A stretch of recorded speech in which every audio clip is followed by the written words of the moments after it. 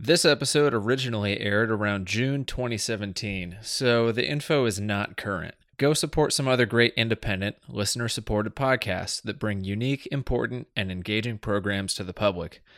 Women in Archaeology. Yes, they're independent, so update your podcast feeds and make sure you're subscribed to the correct one. Archae Fantasies, the Mythbusters of archaeology, have gone indie.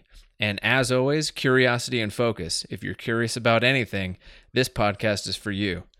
Listen for more episodes from the archives as I work my way back in time until all 29 of the back catalog shows are back out there.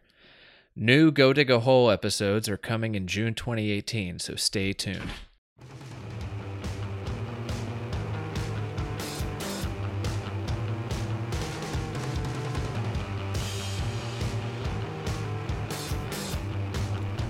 Welcome to the 25th episode of the Go Dig a Hole podcast. Today I've got Maxime Lamoureux Saint-Hilaire joining me to talk about how ancient politics are visible in modern world situations.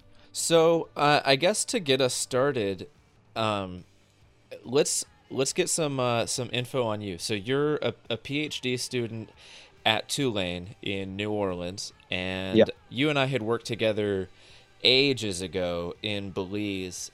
We were on different projects, but we ended up meeting in the town we were staying in San Ignacio, and we've had a lot of mutual contacts and stayed in contact over the years. And you've done all sorts of fascinating work. Like you've been at Mirador, right? No, I have not. Oh.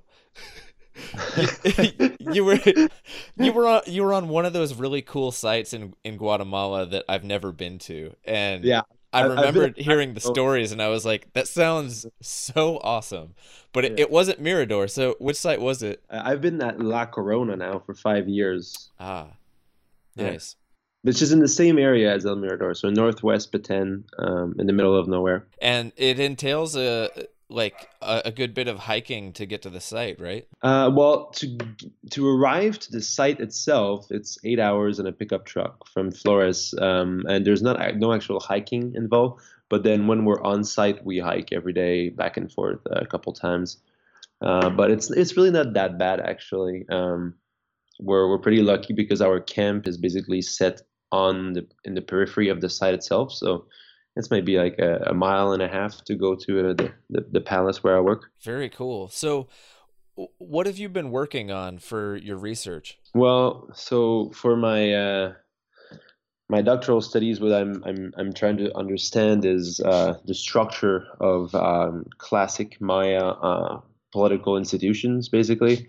More specifically, the structure of the royal court and the regal palace of La Corona. So it's a case study, of course. So I am of the opinion that the ancient Maya is basically a modern concept that we apply to the classic Maya civilization, because I don't think there was anything that was very unified in terms of political organization for the classic Maya world. I don't think there was a model replicated across all of the lowlands, like it has been argued for in the literature. I believe that there were as many different organizations for the political power as there were basically polities. So that's something that's brought me to talk about regime and the concept of the regimes of the Maya, the different types of political organizations that are related to so many different aspects of society. That is really interesting. And I think that there's a lot of modern concepts and notions that have been buried in archaeological thought throughout the lifespan of the discipline that have been kind of byproducts of colonialism and byproducts of capitalism. So this kind of research sounds like decolonizing archaeological thought in a way. So that's really cool. So I don't know. Are you aware of the article by Richard Wilk in 1985 called "The Ancient Maya and the Political Present"? I am not. Yeah. So that was a pretty cool article that was written, by Richard Wilk, big archaeologist in Jesus, and also I think some ethnographic study in southern Belize, actually, looking at the Mopan.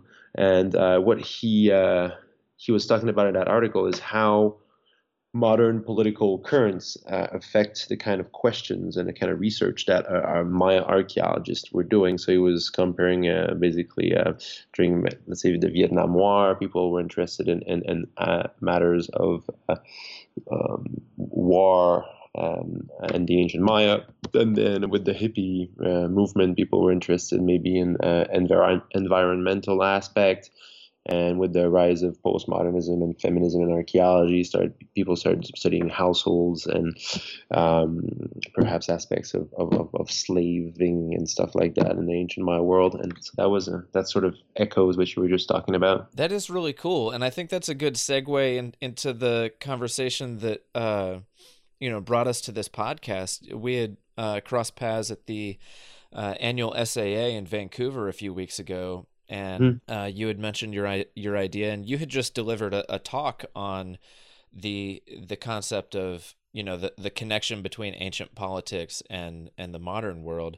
So, what are some of the things that you dealt with in your presentation there?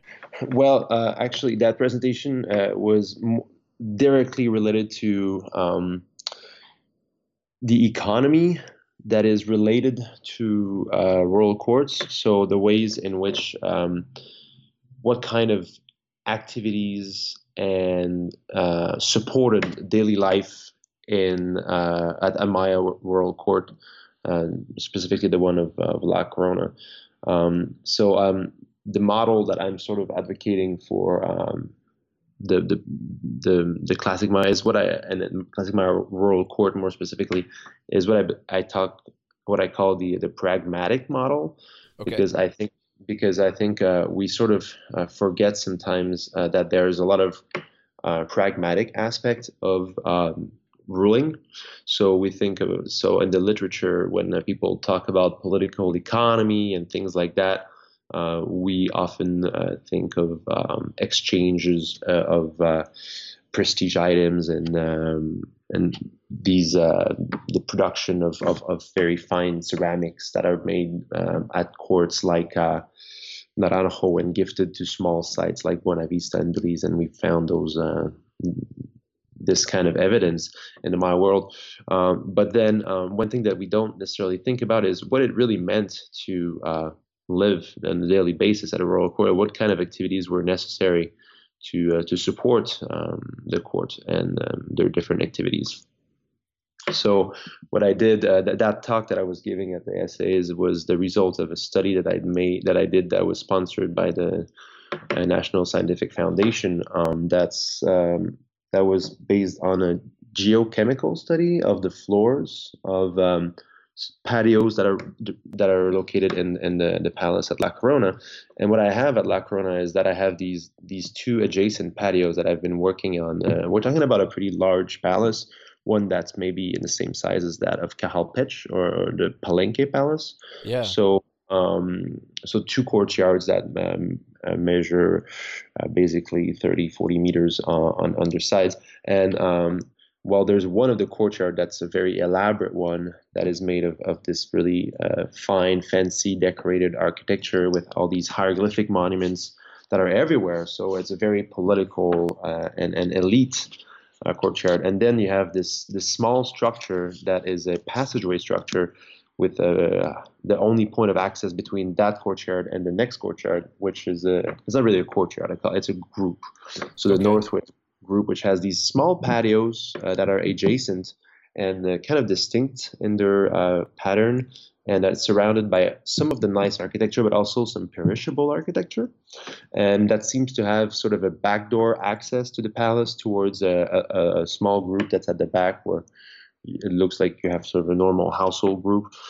So I've been thinking about how this group is probably the economic sort of group in the palace, and by economic I mean ancillary, or place where people were storing food, people were preparing food, making furniture, working on different crafts, creating costumes, and all these things that you need to do the daily activities that a royal court would have to do.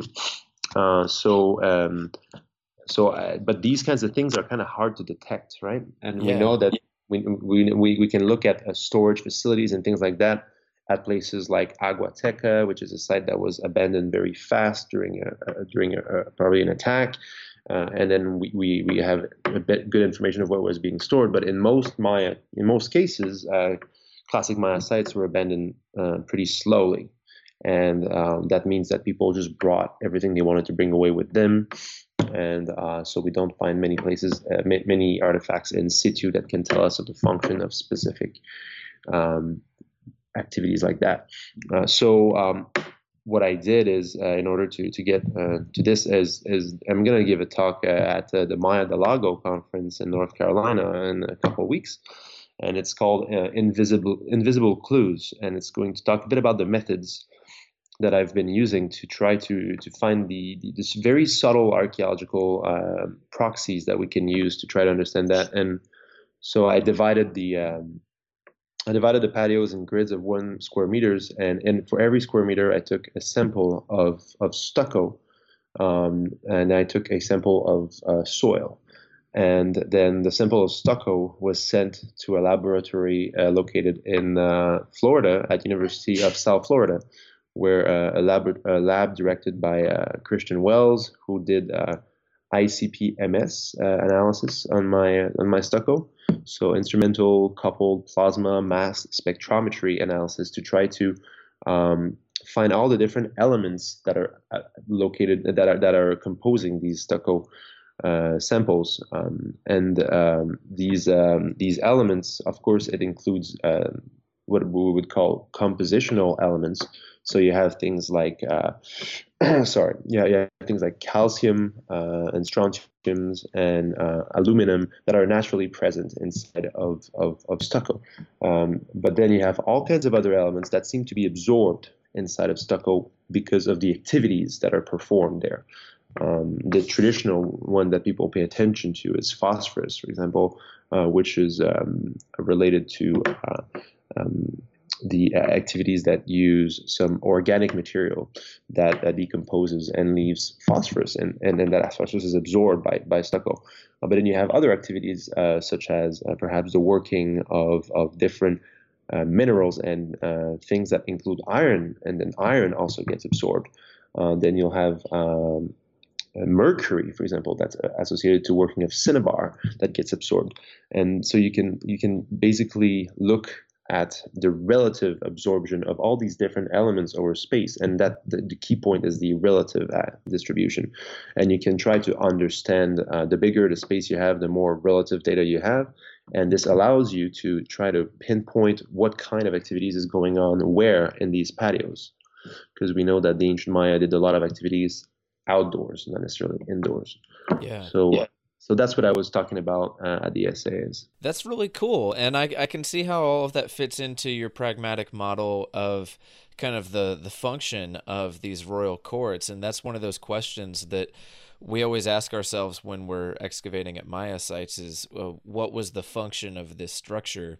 So that's Mm-hmm. really neat how you're teasing out more and more info from all these different sources, and I like how you explain that too. That was really interesting because it was like you anticipated all the questions of like, well, how did you find that info? So that's neat to hear about the ICP-MS study in the plaza. Because yeah, the thing that one of the thing I'm talking about, I guess I didn't start about it this way, but if you look at the literature on classic Maya royal courts, we mostly hear about the grandiose aspect, right? So nice dances with costumes full of feathers, feasts where really fine food is being consumed, which is, of course, I believe, a very important aspect of it. But then there's the whole other side of it, which is the preparation, the storage, the accounting that goes behind that, and that's sort of what makes it an institution, you know. And then something that's pretty cool that we have at La Corona as well is all the epigraphic data, so all the inscribed hieroglyphs that we have, the hieroglyphs that are carved in stones that are left at the site. And I was lucky enough to find 7 monuments at La Corona over the past 3 years, and and it's both lucky, but had we been really lucky, I would have found a lot more, because what happened at La Corona is that there was a lot of looting in the 60s and 70s, and I found a looted hieroglyphic staircase that was mostly destroyed. Oh no. Yeah, with a few, we found 1, 2, 3, 4 monuments that were left behind by the looters because they were broken, or they hadn't found them. But then I found a couple of monuments that were perfectly well preserved that the looters didn't find, that were in sort of an exterior throne. And I found another panel that was really large that was indoors inside a throne room that the looters had passed right next to that they didn't find. But Nice. one of these monuments that I found that's been discussed by David Stewart on his blog, Ancient Decipherment .org or something like that. I could give you the exact address. It's talking about a really interesting thing, which is how one of the kings of La Corona. What's important to understand is that La Corona was a small site with a big palace, but it was a small site, and it was basically established as a royal court under the auspices of probably the strongest and largest state of the Mayan world, which was the Khan state, Kanul, which is now pretty well documented and was originally based at the site of Tsipanche in Campeche in Mexico, and then moved its capital from Tsipanche to the site of Calakmul, located in Tsipanche is in Quintana Roo, but Calakmul is in Campeche. And Calakmul is not too far from La Corona, and from there, Calakmul basically expanded and conquered most of Petén, and was also present in northern Yucatan and all the way to Chiapas. So it was a very strong regional state. And La Corona seems to have been a very close ally of the Khan state. And what we know is that, what I was going to talk about is that one of the blogs I found is talking about how a king of La Corona is called to go to Calakmul. And it travels a few days, arrives at Calakmul, and while he's there, he spends a few months there just before accessing as a king at La Corona. And what we learn about is that there are some rituals that are happening, and he's wrapped with new clothes, and he's given new power.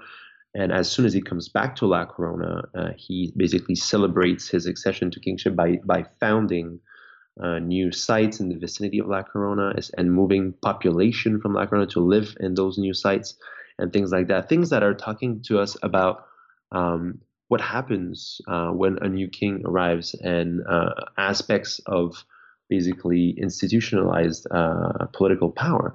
And what I think happens is when this king is called to go to Calakmul, he's not just going there to receive his new robes and his new power. He's there to be basically entrusted with knowledge that's relative to kingship and to ruling. He's basically being taught by the Calakmul rulers how to rule, how to become an appropriate king, and being instructed in the art of ruling, if you will. And then when he comes back to La Corona, he's basically enacting that by founding new sites and so on. And what's interesting too is that that king of La Corona is married with the daughter of the king of Calakmul. So there's an alliance, a marital alliance between these two sites. So and then we know about all of this through the epigraphy, and it's fascinating. It really gives us good historical insights in how things were being done. But then it's really hard to try to tease out archaeologically where these kinds of decisions were happening at Maya royal courts. Yeah, that's really interesting, and it's cool how the epigraphy goes in to explain more or less how the institutions functioned. And so you can see in the material record, the kind of practical uses and the locations of these spaces of production.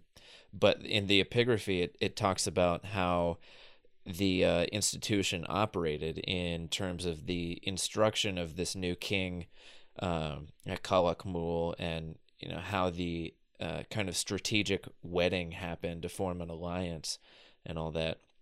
That's neat. Yeah, it's pretty cool. Unfortunately, the epigraphy, what we're missing from the Maya world that's present elsewhere. For example, if you go in Southeast Asia and you look at places like Angkor, or even if you look at ancient Mesopotamia and all the cuneiform tablets that they have there, which is talking about all the administrative aspect of how sites and polities are being ruled, and the economic aspect, and how storage was being done, and who was in charge of storage, and who was gifting what kind of taxes to the different institutions, be them the church or the king himself.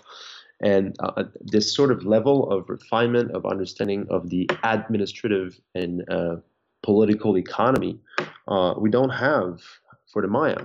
We know from some evidence on painted vases or on engraved panels, we see that at court there were scribes who are taking notes during those meetings. There are people who are known to be writing, for example, the kind of tributes that are being given from one side to the next, and so forth. But we don't have really those records, because those records would have been written and on perishable kind of paper, or made maybe of textile or cloth, or perhaps made of leather. And these have not endured through the passage of time. So we don't have access to those. But we know that they existed, that's the thing. And so I'm trying to understand what these could have been, and how perhaps these would have been related to the different parts of a palace. And so it's one of those questions that I have. And the I was mentioning quickly earlier on that uh, very fancy royal courtyard is separated from the economic side of the palace through this really tightly controlled passageway structure that has two doorways, of course, as a passageway structure, and two benches facing one another. And one of those benches, very, very nice and looks like a throne, has a nice backrest and all. While the one across from it is very broad and wide and lower. And it seems to me that this space is basically a point of control for accounting what's coming, what's being basically what's transitioning from one courtyard to the other, maybe to keep track of the tributes that is being stored on one side, or perhaps for keeping track of what kind of food or item are being brought out of the magazine into the royal courtyard to be distributed perhaps during feasts and so on.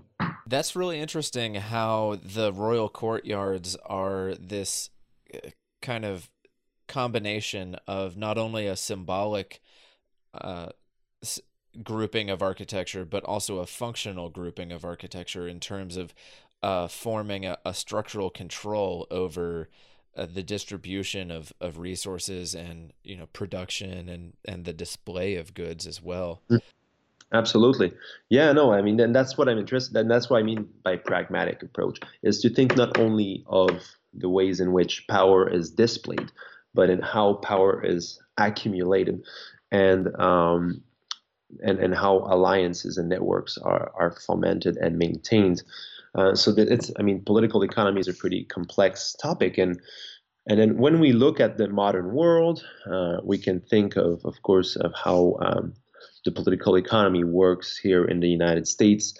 And that is, I mean, the state is funding itself through taxes, income taxes, and things like that, but also imposed on commerce, and of course on fines and so forth, through to the different institutions like the police and so on in the United States. But I mean, but at the same time, our modern economy is kind of strange, because we can produce money endlessly with prints, and since money is not even anchored in any actual material goods anymore, right?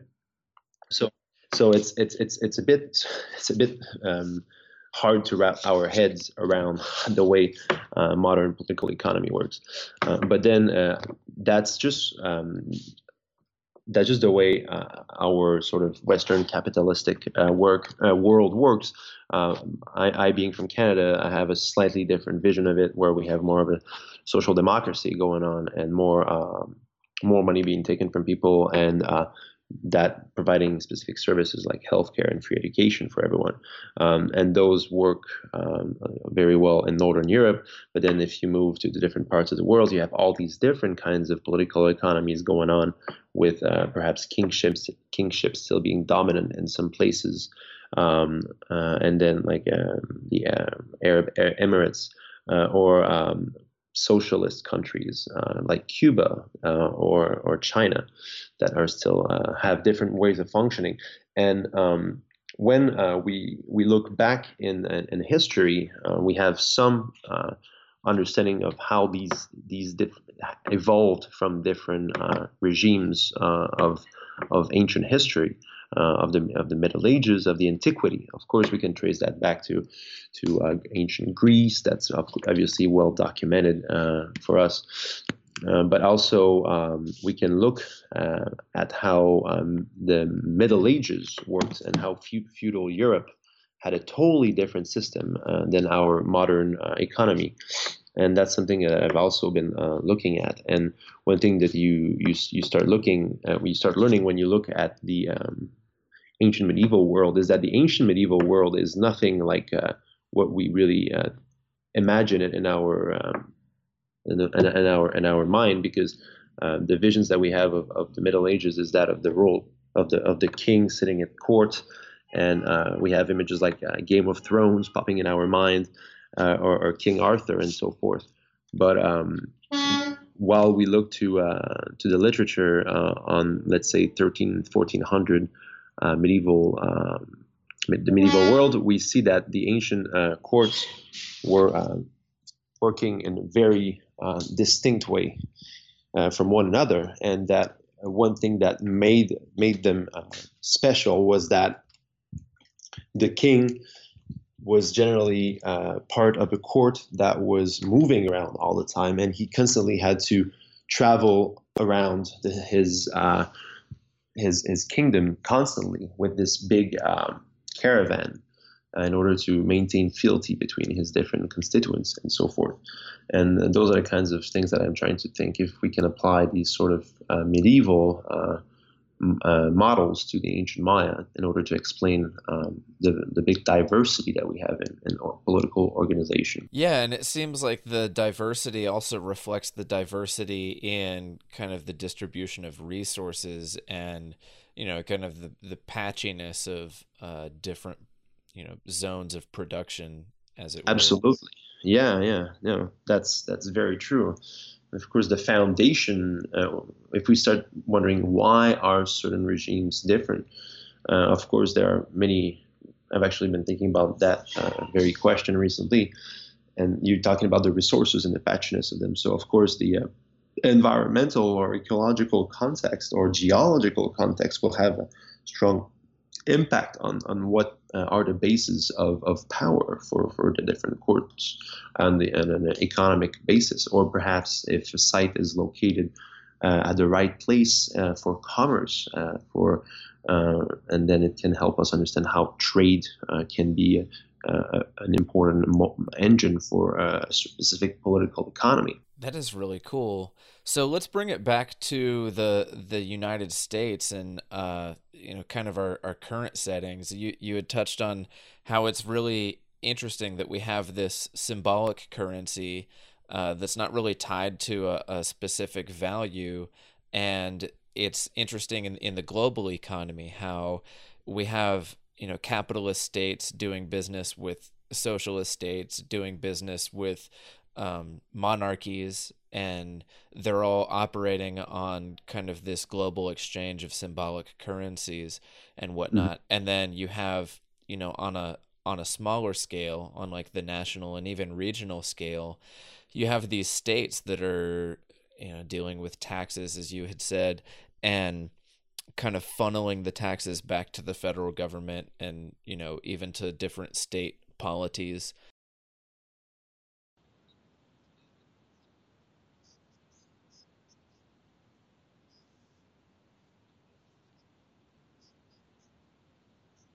Well, I think one of the main lessons is actually that we have to think about how this system works.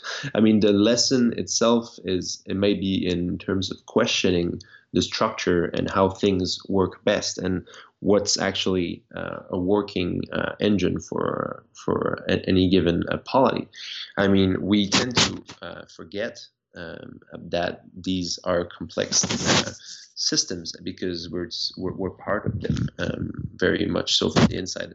While when we think about ancient economy, like in the case of the classic Maya, it forces us to try to understand how did this state function, what kind of resources did they produce, where did they store them, how did they maintain their networks of alliance, when did they decide to go to war and why, did they plunder each other?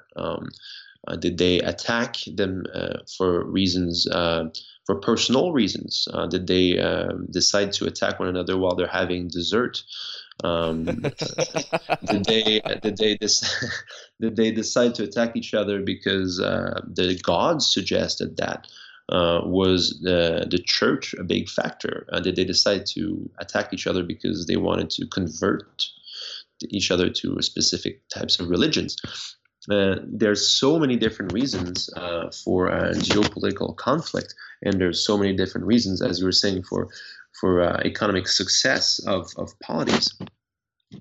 And these are kinds of questions that become very dim in our mind when we think about modern geopolitical relationships, because we always see the political landscape as something that is synchronic. I mean, we see it as we look at a world map today and we say, oh, this is how the world is, and those are the borders that are established. But to be frank, we would need to change the world map almost every year to reflect appropriately all the borders shifting across the world. So archaeology provides us this sort of diachronic perspective, looking through time and how things are constantly in motion.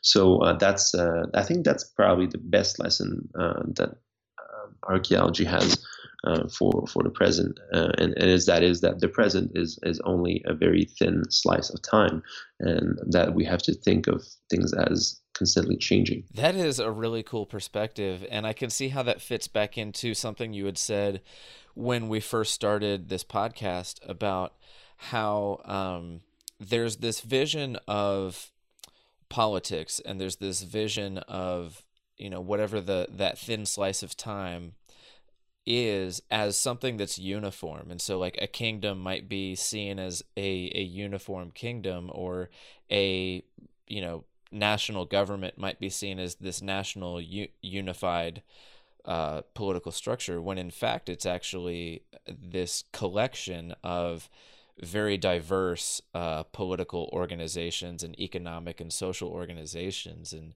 I can see that fitting into the practical model that you've put forth in what we're dealing with right now. You know, just it's been interesting to live in Portland, Oregon during these political times where you know, things are just very different than they are, say, in like Charlotte, North Carolina. And but that's also on an even smaller scale. You know, Oregon itself and Portland itself is not a unified political entity, and it's not a unified social entity, nor is it an economic entity.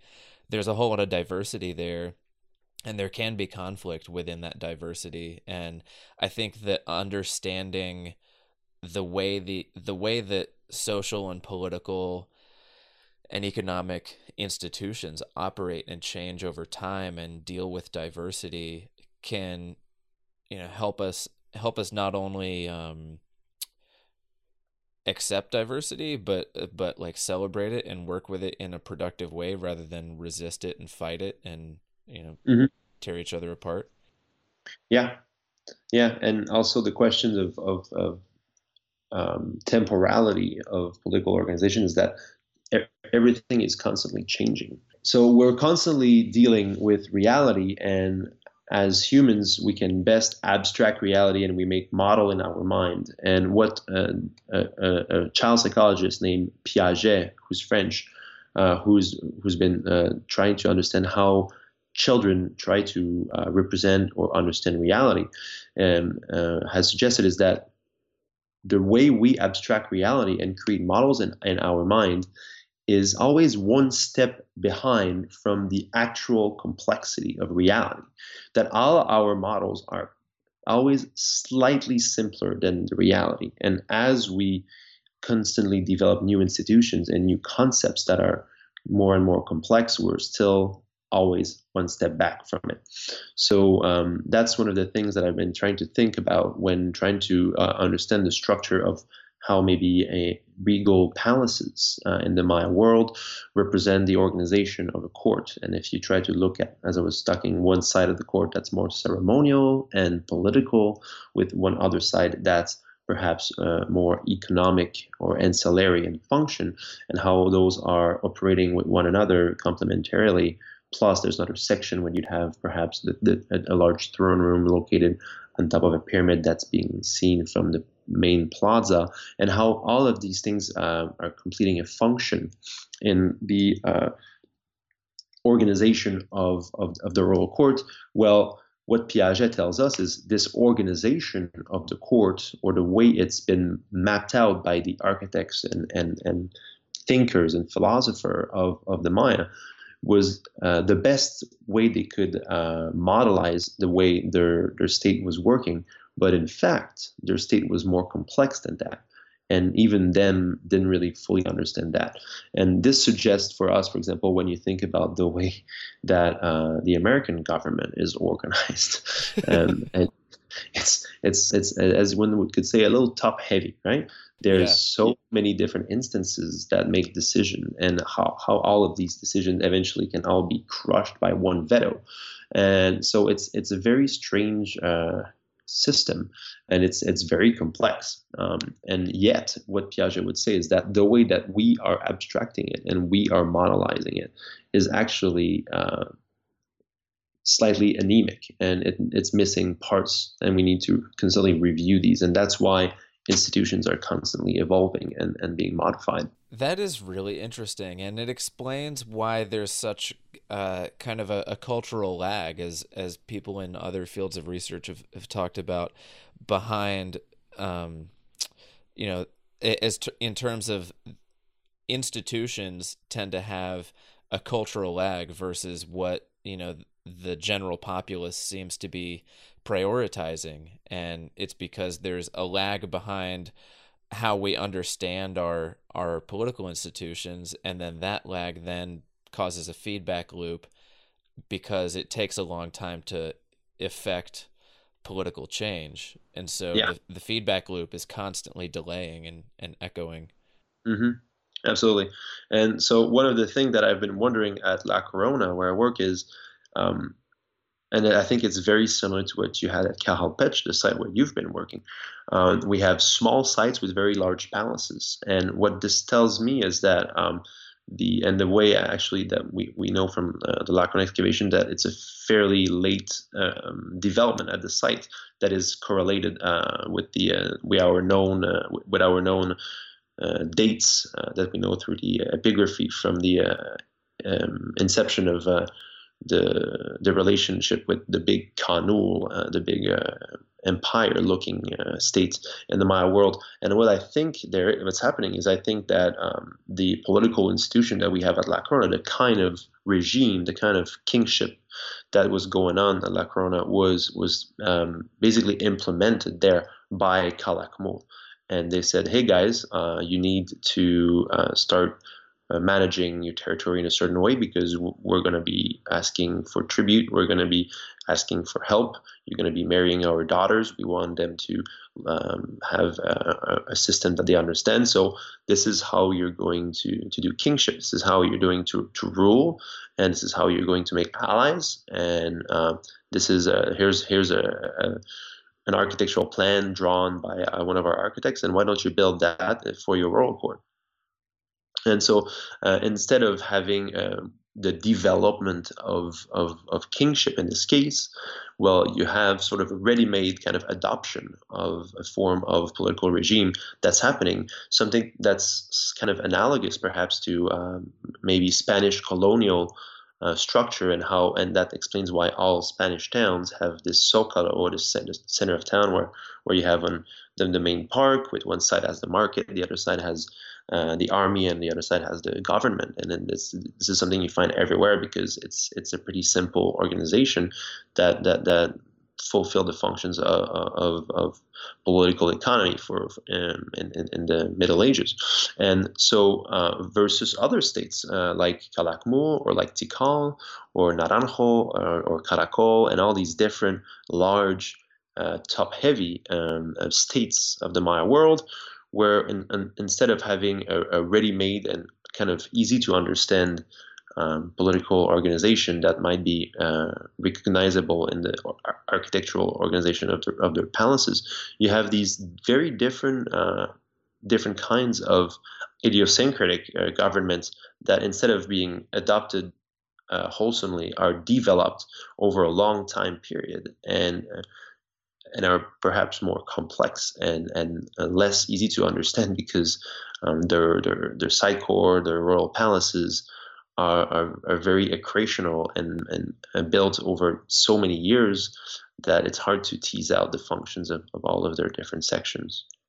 That is really neat. And I think that it's it's great to be looking at the complexity of these ancient political organizations because, you know, throughout the history of the discipline of archaeology, they've been oversimplified, and then, you know, a little bit more complexity here and there has been injected. And I think that now we're looking at, in earnest, looking at this great diversity and incredible complexity, you know, that then, as we've talked about throughout this episode, reflects into the modern world. So we're kind of dealing with these ancient structures that have hangovers into what we're dealing with every day now.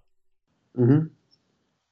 Yeah, yeah, absolutely, absolutely. And then again, one thing that we have to always keep in mind when thinking about the Maya or any other archaeological culture is that when we look at the top plan of a site that's been drawn, let's say the Tikal top plan or Chichen Itza or one of those big famous sites, and you look at the way the site is laid out, well, that layout for the site is only the layout it had in the very last years it was occupied. You go back 200, 300 years before, the site would have looked very different. At Tikal, you go in 650, and there's none of those large temples that people visit today. Temple 1, 2, 3, 4, 5, they're all built in the last century. Before that, the site was totally different. And that was at a time when it was under the sway of the Khanul Empire. After that, after they finally got back on their feet and actually crushed Khanul, that's when they started building those big temples. And there's a big transformation in the regime and the way they're doing things. So even when we think about large sites like Tikal that know so well from the epigraphy, we have to think about the fact that it changed constantly.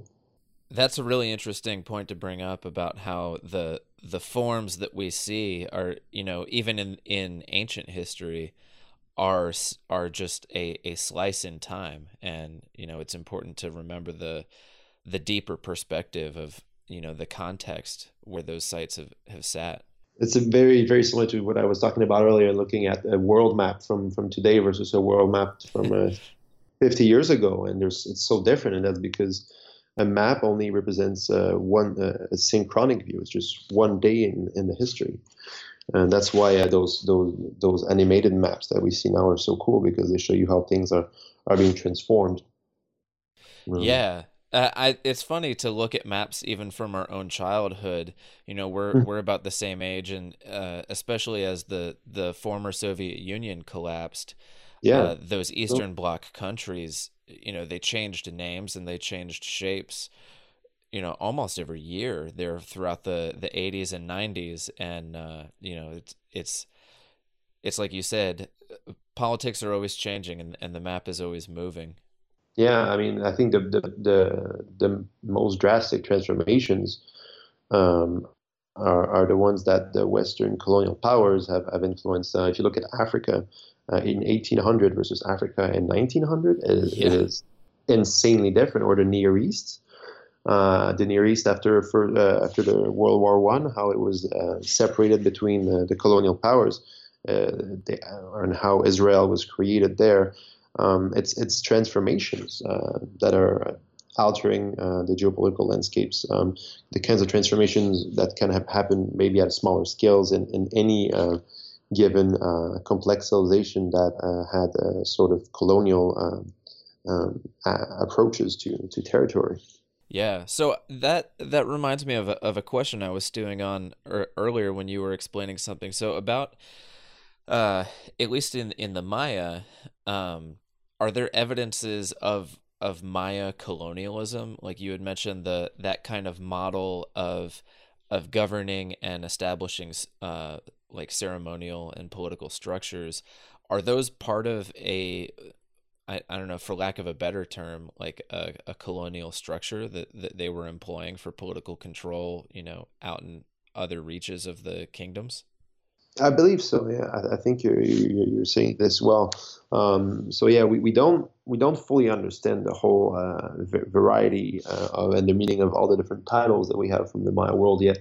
But there's definitely the foundation of new sites is definitely something that's happening. And what is colonialism if that's not it, right? There's people going somewhere and creating a new town and moving population to live there, and giving that a name to that town and these towns, of course, had different functions. You could have a town maybe that was simply a small agricultural suburb, or you could have another town that was there as a commercial port of trade, or you could have a different town that was there to extract perhaps a specific type of resource.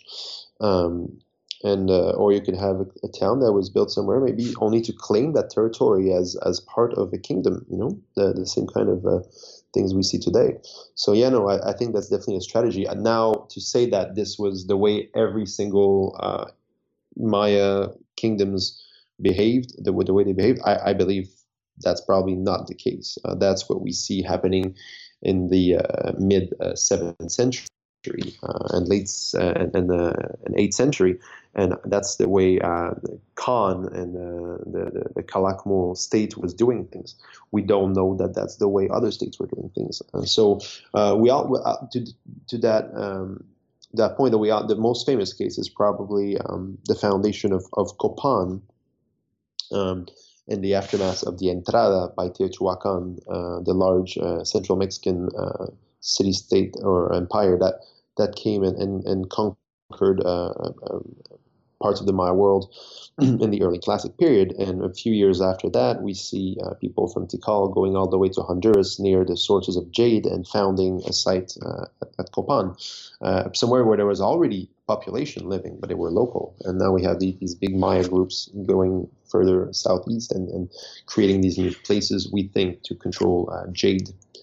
Which was, of course, one of the most valuable commodities in the Maya world. So yeah, so that sounds pretty familiar to us in terms of political, economical kind of strategies. Yeah, especially in terms of strategic control over resource extraction and then the production of goods too. Hmm. Hmm. Yeah, exactly. And but then again, we have this is the Copan case. Well, we have examples, recent studies by Demarest and others at Canquen, which show that Canquen was basically talking about large balances. Canquen has a humongous balance, but that's about it. There's the site is very doesn't have a big side core outside of that. They have a large population, but now they've found more obsidian cores at one workshop in Canquen that they found in all the years of the Tikal project. They found these crazy amount of production in this small town that wasn't that major. But it seems that they had maybe certain sites that were specifically aimed towards massive production of goods. And there's also jade production at Canquen. And one can imagine that that would have made Canquen a very desirable place, and eventually that site is destroyed, and all of the royal family of the site is murdered and thrown in a pool of water, and we found them they were excavated there. So it's very interesting insights into into the political economy and how it transformed and how it was definitely not unified. There was Yeah. different ways of doing things. Yeah, and you read of other instances at other sites where, there have been, peasant rebellions where the royal elite were gathered up and beheaded, and their skulls were placed in pits and stuff like that. And Yeah. those violent snapshots in time really highlight that there definitely was not a political unity within that I guess, like, political boundary there. Yeah, no, I think that the best analogy in history, for me at least, in my understanding, for the Maya world is like 14th century Europe, where you had the Holy Germanic Empire that was kind of waning away, and then you had the Kingdom of France that was consolidating, and then you have all these other duchies. I don't know if that's how you say it in English, but the dukes and princes and all these small noble houses trying to consolidate power everywhere between and around those two big forces. And that's kind of how I see the way Maya things were happening. You have constant competition between different noble groups trying to consolidate the power, and then you have one or two or three very strong ones that are long established, that are sort of constantly shifting balance and affecting everything around them by the way they're doing more or less strongly. Nice. Maybe I can say one thing, something of interest is that with my advisor Marcello, we're about to host a conference. It's going to be called Regimes of the Maya here at Tulane in the fall. It's not really a conference; it's a workshop that's funded by the Wenner-Gren Foundation, and so we're inviting scholars from around the world to come, and we're going to basically tackle Maya political organization from a perspective that is looking at all the variety that there was. So, and then this is projected to become a volume. So there will be down in a couple of years from now, maybe a volume addressing these questions more explicitly. Nice. And when is that conference or workshop taking place? It's going to happen in early September over Labor Day. And are submissions open right now? No, it's an only an invite. So this is a workshop. So Okay. yeah, it's going to be a 3-day thing. If you're for students of Maya archaeology who are at Tulane those days, there will be limited seating for people to come and come and ask questions and participate. But yeah, no, it's not really a normal conference. That sounds really interesting, though, and the work that will come out of that in the edited volume is definitely going to be something that we'll all have to keep on our radar. Mm-hmm. No, that's the idea. Nice. And where can people contact you if they have questions about your work or anything they want to talk to you about? Oh, well, they can write to me easily by through email. My Tulane email is mlamoure@tulane.edu. So that's for the first letter of my name and my last name. So mlamoure@tulane.edu. I'm Nice. happy to engage in discussions. Awesome. And thank you so much for your time today, Max. Thanks for listening to the Go Dig a Hole podcast. If you enjoyed this show, please consider supporting it on Patreon. You can go to patreon.com/Go Dig a Hole. All of your contributions are incredibly appreciated, and I've already been able to do a lot of amazing things with your support. So thanks again, and please share this with any of your friends, colleagues, classmates, students, teachers, whatever. You can also find me online. I'm very online. The blog is godigahole.com. You can find me on all the social media platforms at Go Dig a Hole.